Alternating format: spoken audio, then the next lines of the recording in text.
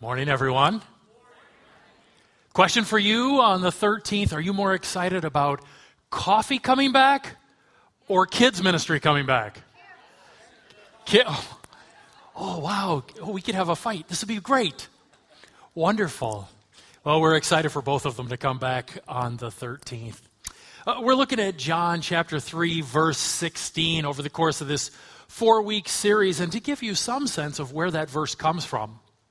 In John chapter 3, a man approaches a house where Jesus is staying, and he does so at night, under the cover of darkness.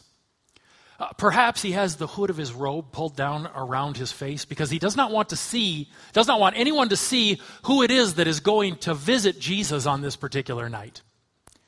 John 3 tells us that his name is Nicodemus.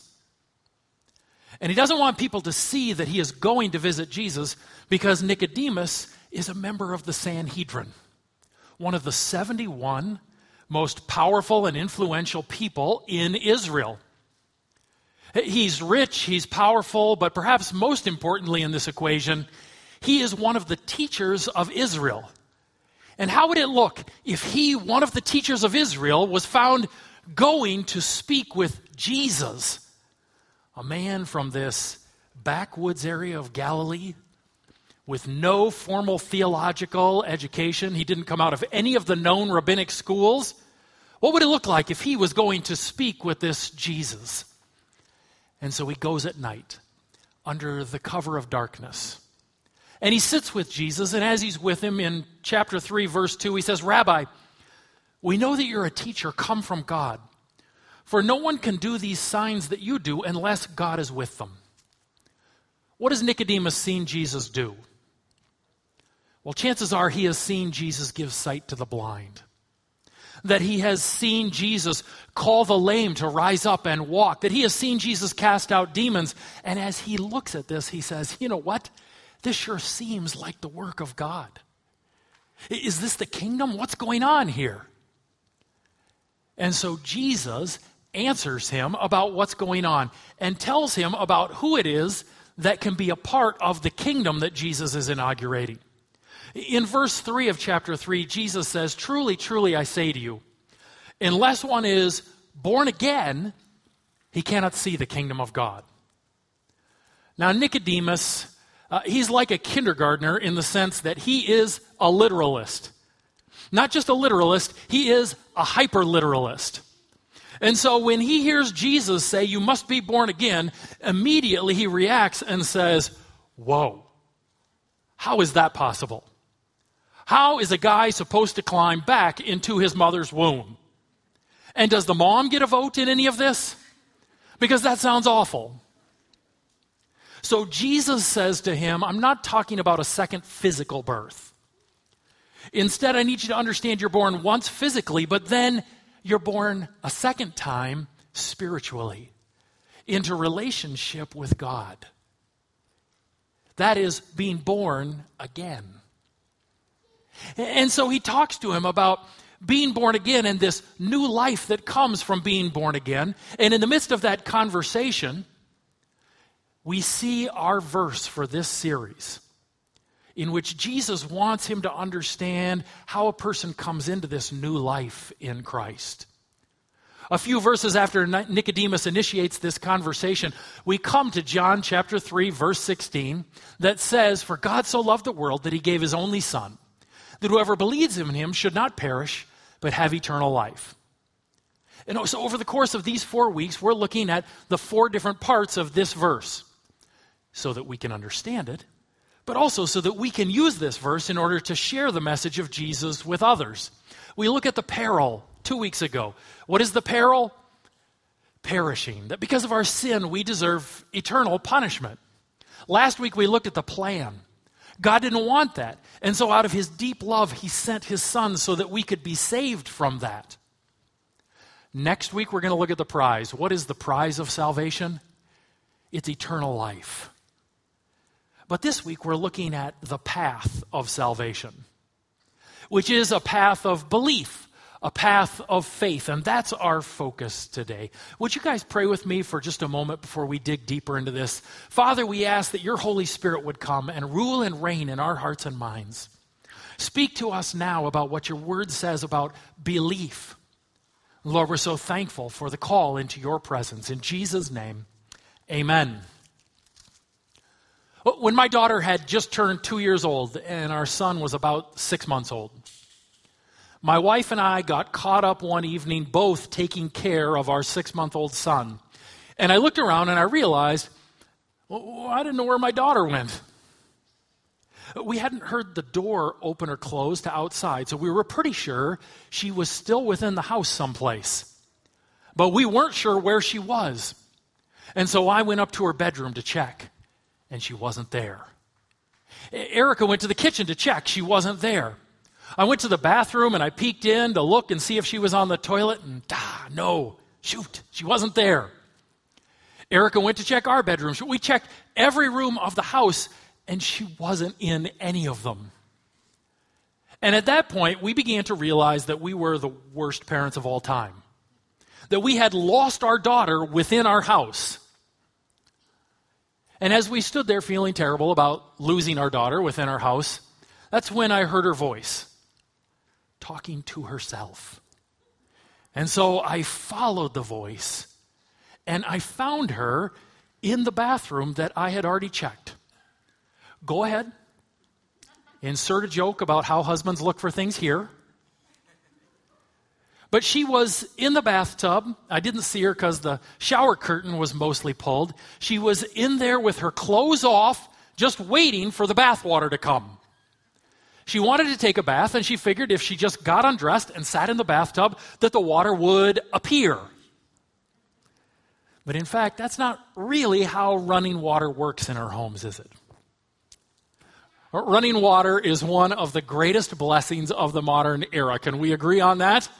If we were a person that came here from 300 years ago and watched the way that we can wash a dish or take a shower or water our lawn or just go and get a nice, cold, pure glass of water to drink anytime we want, we would be like, you guys are the luckiest people on the planet. What a blessing. But that water just sits there in the pipes until someone turns it on. That was the lesson my daughter learned that day. Right? Someone has to activate that water. Someone has to turn that on in order for that blessing to be poured out. Now, clearly, our salvation is a far greater blessing than running water, as great as running water is. It's the greatest blessing that we can experience in life, that God saves us from sin to relationship with Him, that He saves us from perishing to eternal life. And yet, like that running water, that great blessing sits there unless it is activated or turned on. And what is it that activates that blessing of salvation? If we want to be saved, grow in that salvation, live our life in that salvation, that all happens by belief. Whoever believes in Him shall not perish, but have eternal life. That's how God's salvation is activated in our life. It's activated through belief or through faith. Martin Luther, a pastor from the 16th century, put it this way: God our Father has made all things depend on faith, so that whoever has faith will have everything, and whoever does not have faith will have nothing. And since everything depends on faith or belief, it seems like it's worth a few minutes of our time this morning to ask some rather fundamental questions about what is this belief that John 3:16 is talking about? What is this faith that everything hinges on? So let's start with this question. In whom must we believe? Right? In whom must we believe? Can we all agree that that phrasing is awkward? Who do we believe in? And whom must we believe? Whatever. Right? Who are we supposed to believe in? Right? John 3:16 says that we're to believe in Him. Who's the Him there? Yeah, you can say it. You'll get it right. Sunday school answer, that's right, it's Jesus. But John 3:16 goes beyond that in its description of who we are to believe in, because almost everyone believes in Jesus in some way, don't they? Some people believe that Jesus was simply a good teacher in history, to be lined up against all of the other good teachers in history, and we should just take some pieces from all of them. Others believe that Jesus was a miracle worker. Still others believe that he was a political revolutionary that can teach us about society. But John 3:16 says that in order to be saved and go from perishing to eternal life, we can't just believe in whatever Jesus we feel like. We have to believe in the Jesus who is the one and only Son of God. That's the designation in John 3:16. Him is the one and only Son of God. And so let's go back to a question that we actually addressed here in April, because I know you remember everything I preached on in April. Most of you word for word, I guarantee. Right? In April, what we talked about was what Jesus is communicating when he takes that name for himself over and over again in the Gospels, Son of God.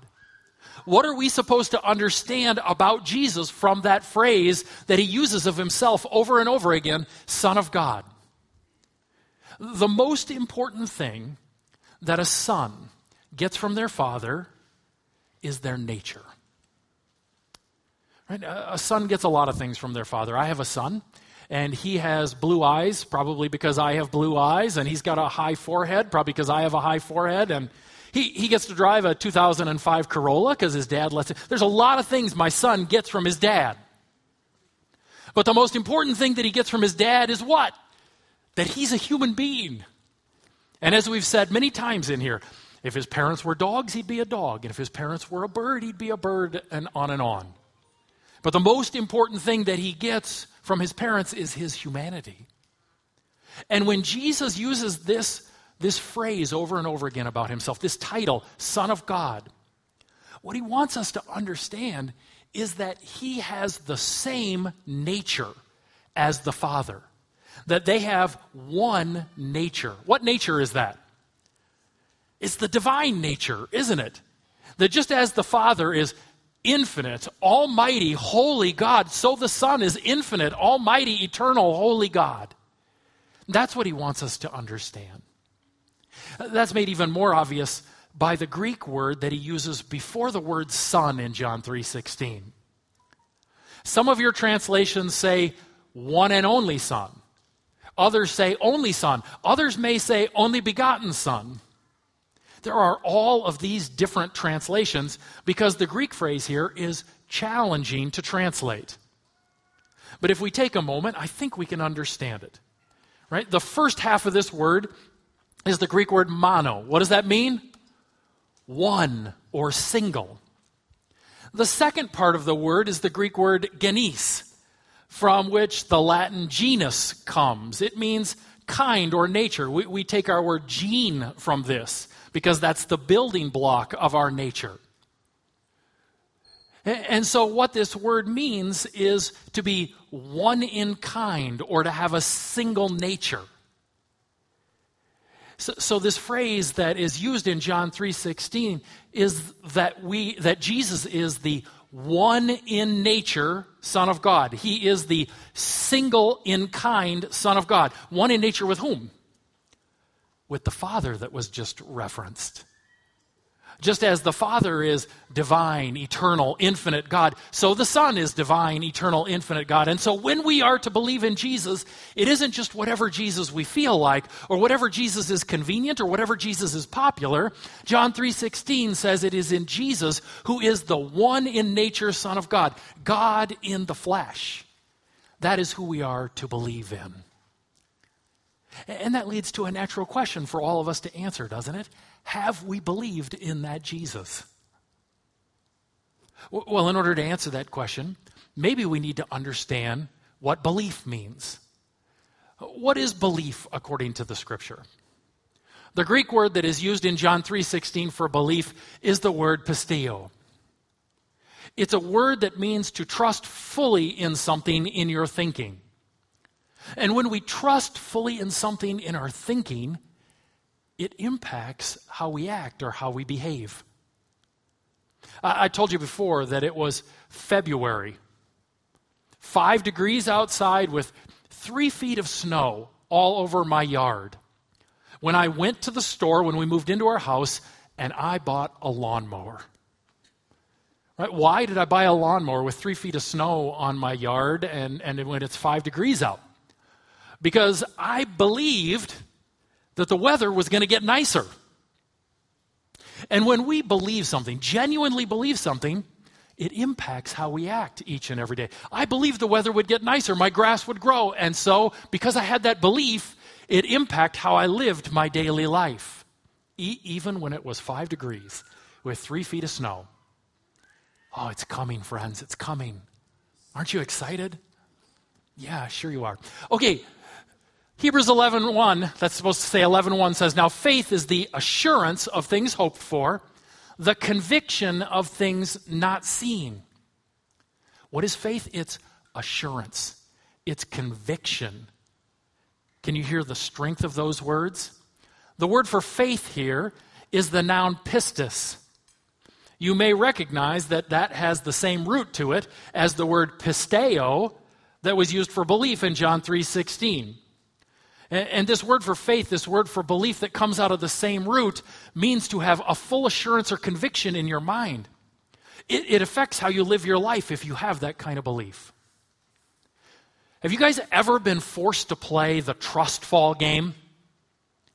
I say forced to play because no one would do that on their own. But in certain settings, maybe in some sort of work exercise or in some sort of terrible youth ministry training, someone asked you to play the trust fall game, right? Where you say, yes, I trust you. I believe you'll catch me. And then you fall back. I was going to bring somebody up, and then I realized if I'm supposed to say 6 feet away, that doesn't work very well. Boom. Clearly identifies what's going to happen in the trust fall game. So I want you to imagine that you're up here playing the trust fall game, and I ask each and every one of you, do you trust that I will catch you? And every one of you says, yes, I believe you will catch me. And then half of you are willing to fall back, and the other half aren't. Right? Which half had a genuine belief? Right? That question's too obvious to even answer, right? And we recognize when we have a genuine belief in something, it impacts every area of our life, and that is the belief, the trust that the Bible is talking about, that we place in Jesus, the one and only Son of God. We trust that he is God and he is man, and as such could pay the penalty for my sins and for your sins.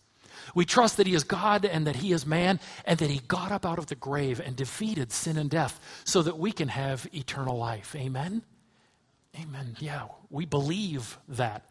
It is a conviction that impacts every part of our life. We must believe in the one and only Son of God. And if we do, we will make a declaration about that faith. Faith is something that is inside us. Belief is something that's in us. But the Bible says that for the person who has a genuine faith in God, it always works its way to the outside. And it starts by working its way to the outside through a declaration that we have that faith and belief in Jesus. Right? What is that declaration in the Scripture? That declaration is baptism. When a person places their faith or trust in Jesus today, sometimes they might be asked to make an external declaration in a different way. They might be asked to raise their hand if they've placed their faith in Jesus, or they might be asked to walk an aisle if they've placed their faith in Jesus. But in the New Testament, when someone trusted in Jesus, the external, the outward declaration of that inward belief was to be baptized. So that in Acts chapter 2, 3,000 people are cut to the heart, that passage says. They have faith in Jesus, and they ask Peter, what must we do? And Peter says, be baptized.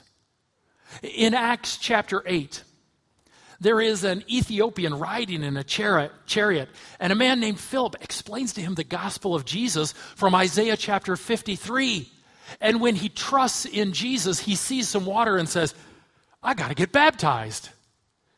In Acts 10 and 11, the first Gentiles trust in Jesus as their Savior. And when they place their faith in Jesus, Peter immediately says, come on, guys, we got to get baptized. In Acts chapter 16, a Philippian jailer and his family trust in Jesus. And when they place their faith in Jesus, immediately Paul says to them, let's go, guys. Time to get baptized. Because in the New Testament, the external declaration of our inward belief and faith is the declaration of baptism, in which we say, Jesus, we want to be identified with you in your death. We will be buried beneath that water and dead to sin, and then we will be raised to new life.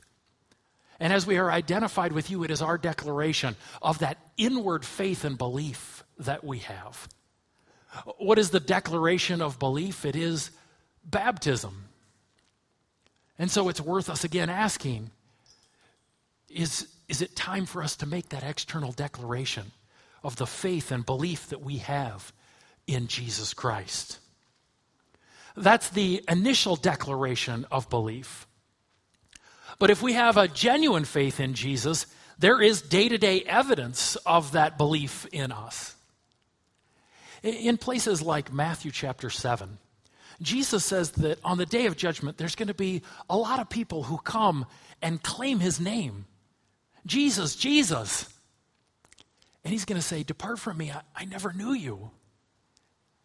And in passages like the parable of the four soils, Jesus points out that there are people who made some sort of initial declaration of following Jesus, but ultimately they weren't his followers.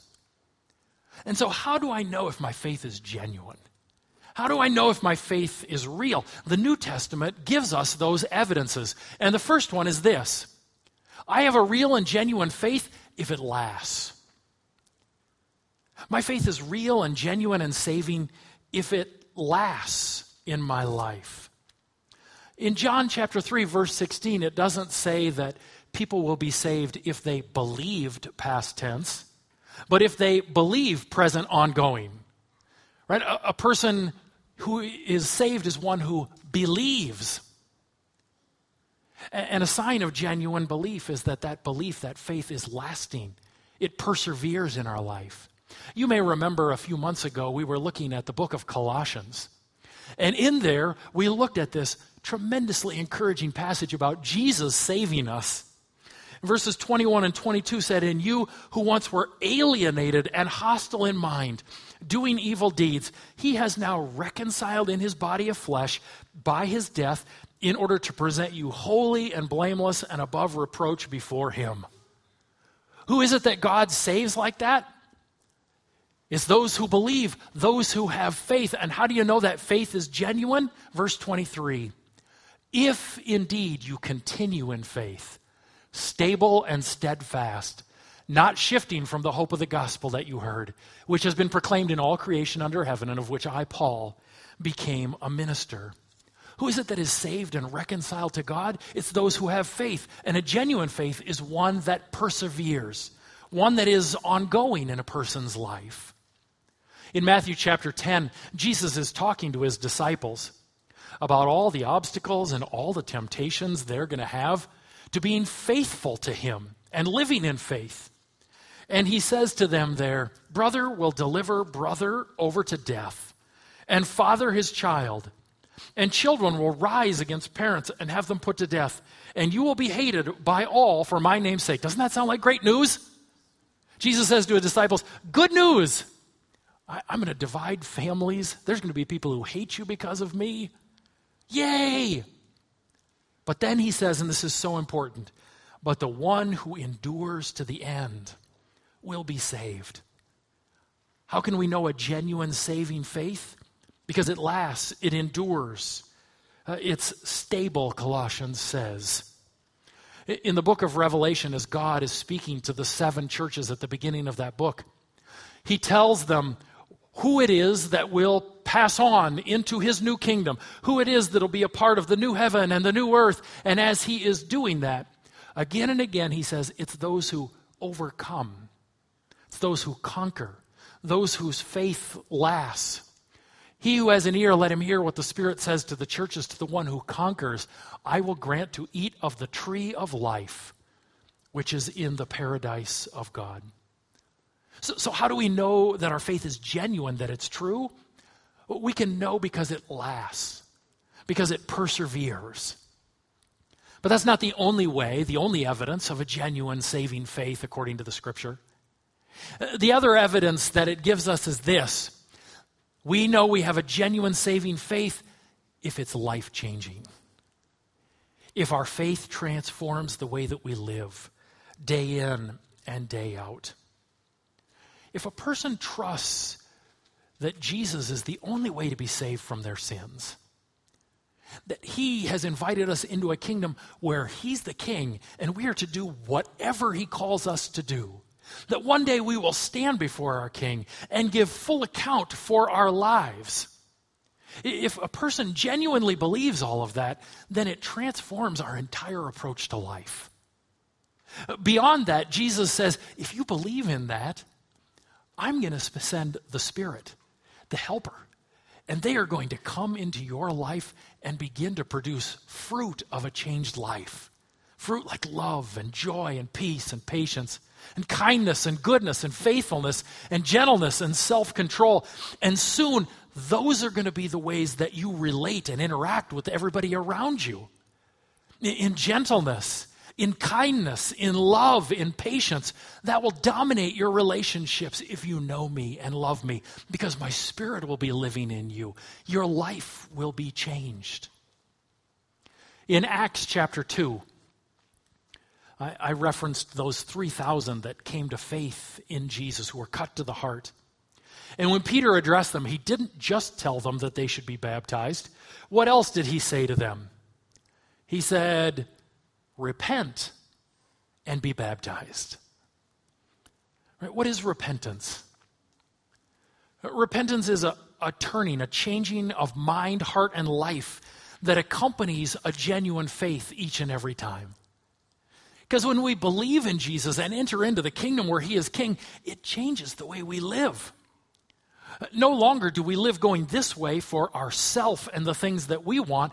Instead, we go this way. And our motive for all of the decisions that we make becomes, am I loving God with this? Am I loving others with this? Am I loving God with this? Am I loving others with this? So much so that James chapter 2 says that if we don't have the good works as God defines them, then we don't have a genuine saving faith. James 2 says, so also faith by itself, if it does not have works, is dead. A genuine faith will show itself in the works of God. And what kind of works are those? Those are works of love. Right? Loving God and loving others. Galatians 5:6 says, for in Christ Jesus, neither circumcision nor uncircumcision count for anything. Circumcision here stands for the keeping of the law. Right? That doesn't count for anything. But what does?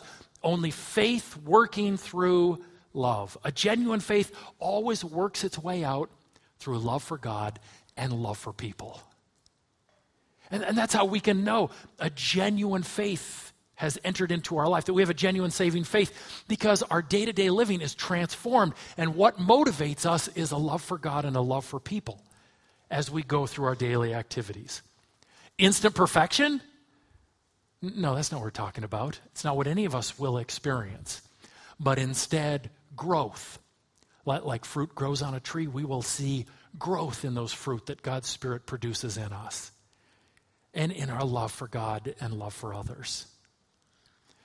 Martin Luther, this is apparently a day to quote a guy from the 16th century. Nothing really brings it home in the modern era like quoting a guy from the 16th century. He said this, oh, it is a busy, active, living, mighty thing, this faith. And so it is impossible for it not to do good works incessantly. It does not ask whether there are good works to do, but before the question rises, it has already done them. He who does not these works is a faithless man. He knows neither what faith is nor what good works are, though he talks and talks with many words about faith and good works. Over the course of this last week, these last several days, we have seen on the news person after person treat other people with a lack of love. People who are not motivated by loving God and loving others. And so they have acted in selfishness and hate towards others because they are of a different economic standing, or because their skin happens to be a different color, or because they disagree about some position on something. And instead of expressing love towards those that are different than us, love towards those with whom we disagree, people have instead expressed selfishness and hatred.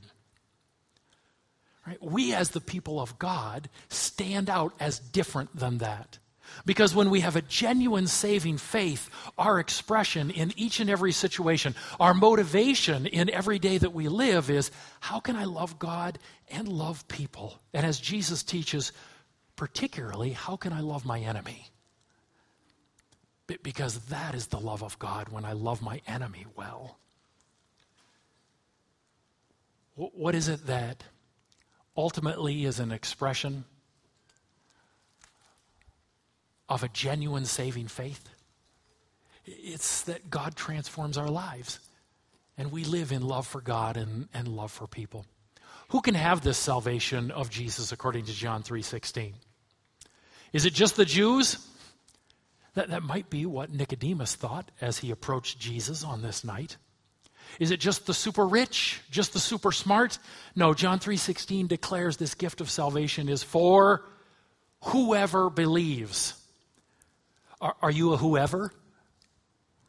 Right? Whoever believes, this gift of salvation is open to whoever believes. Is that you? Right? Have you entered into that relationship with Jesus that comes through belief and faith in him? And if you have you made that public declaration of that faith by being baptized? If you want to talk to somebody about taking those steps, there are places on our website where you can do that. There's cards on the chairs if you're here where you can do that. We'd love to talk to you about what it looks like to declare that faith that God has worked in you to others.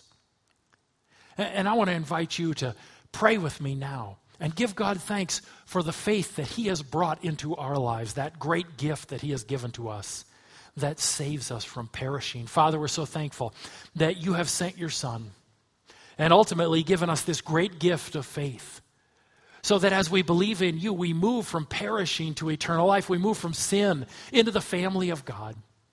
I can't imagine anything better than that, and we say thank you for that. I pray for any out there who right now are saying, I place my faith in you, Jesus. Lord, ultimately, I pray for the courage to make that declaration, to declare their allegiance and loyalty to you, King Jesus. And Father, we're thankful for the opportunity we have to live in your family and your kingdom. In Jesus' name, amen.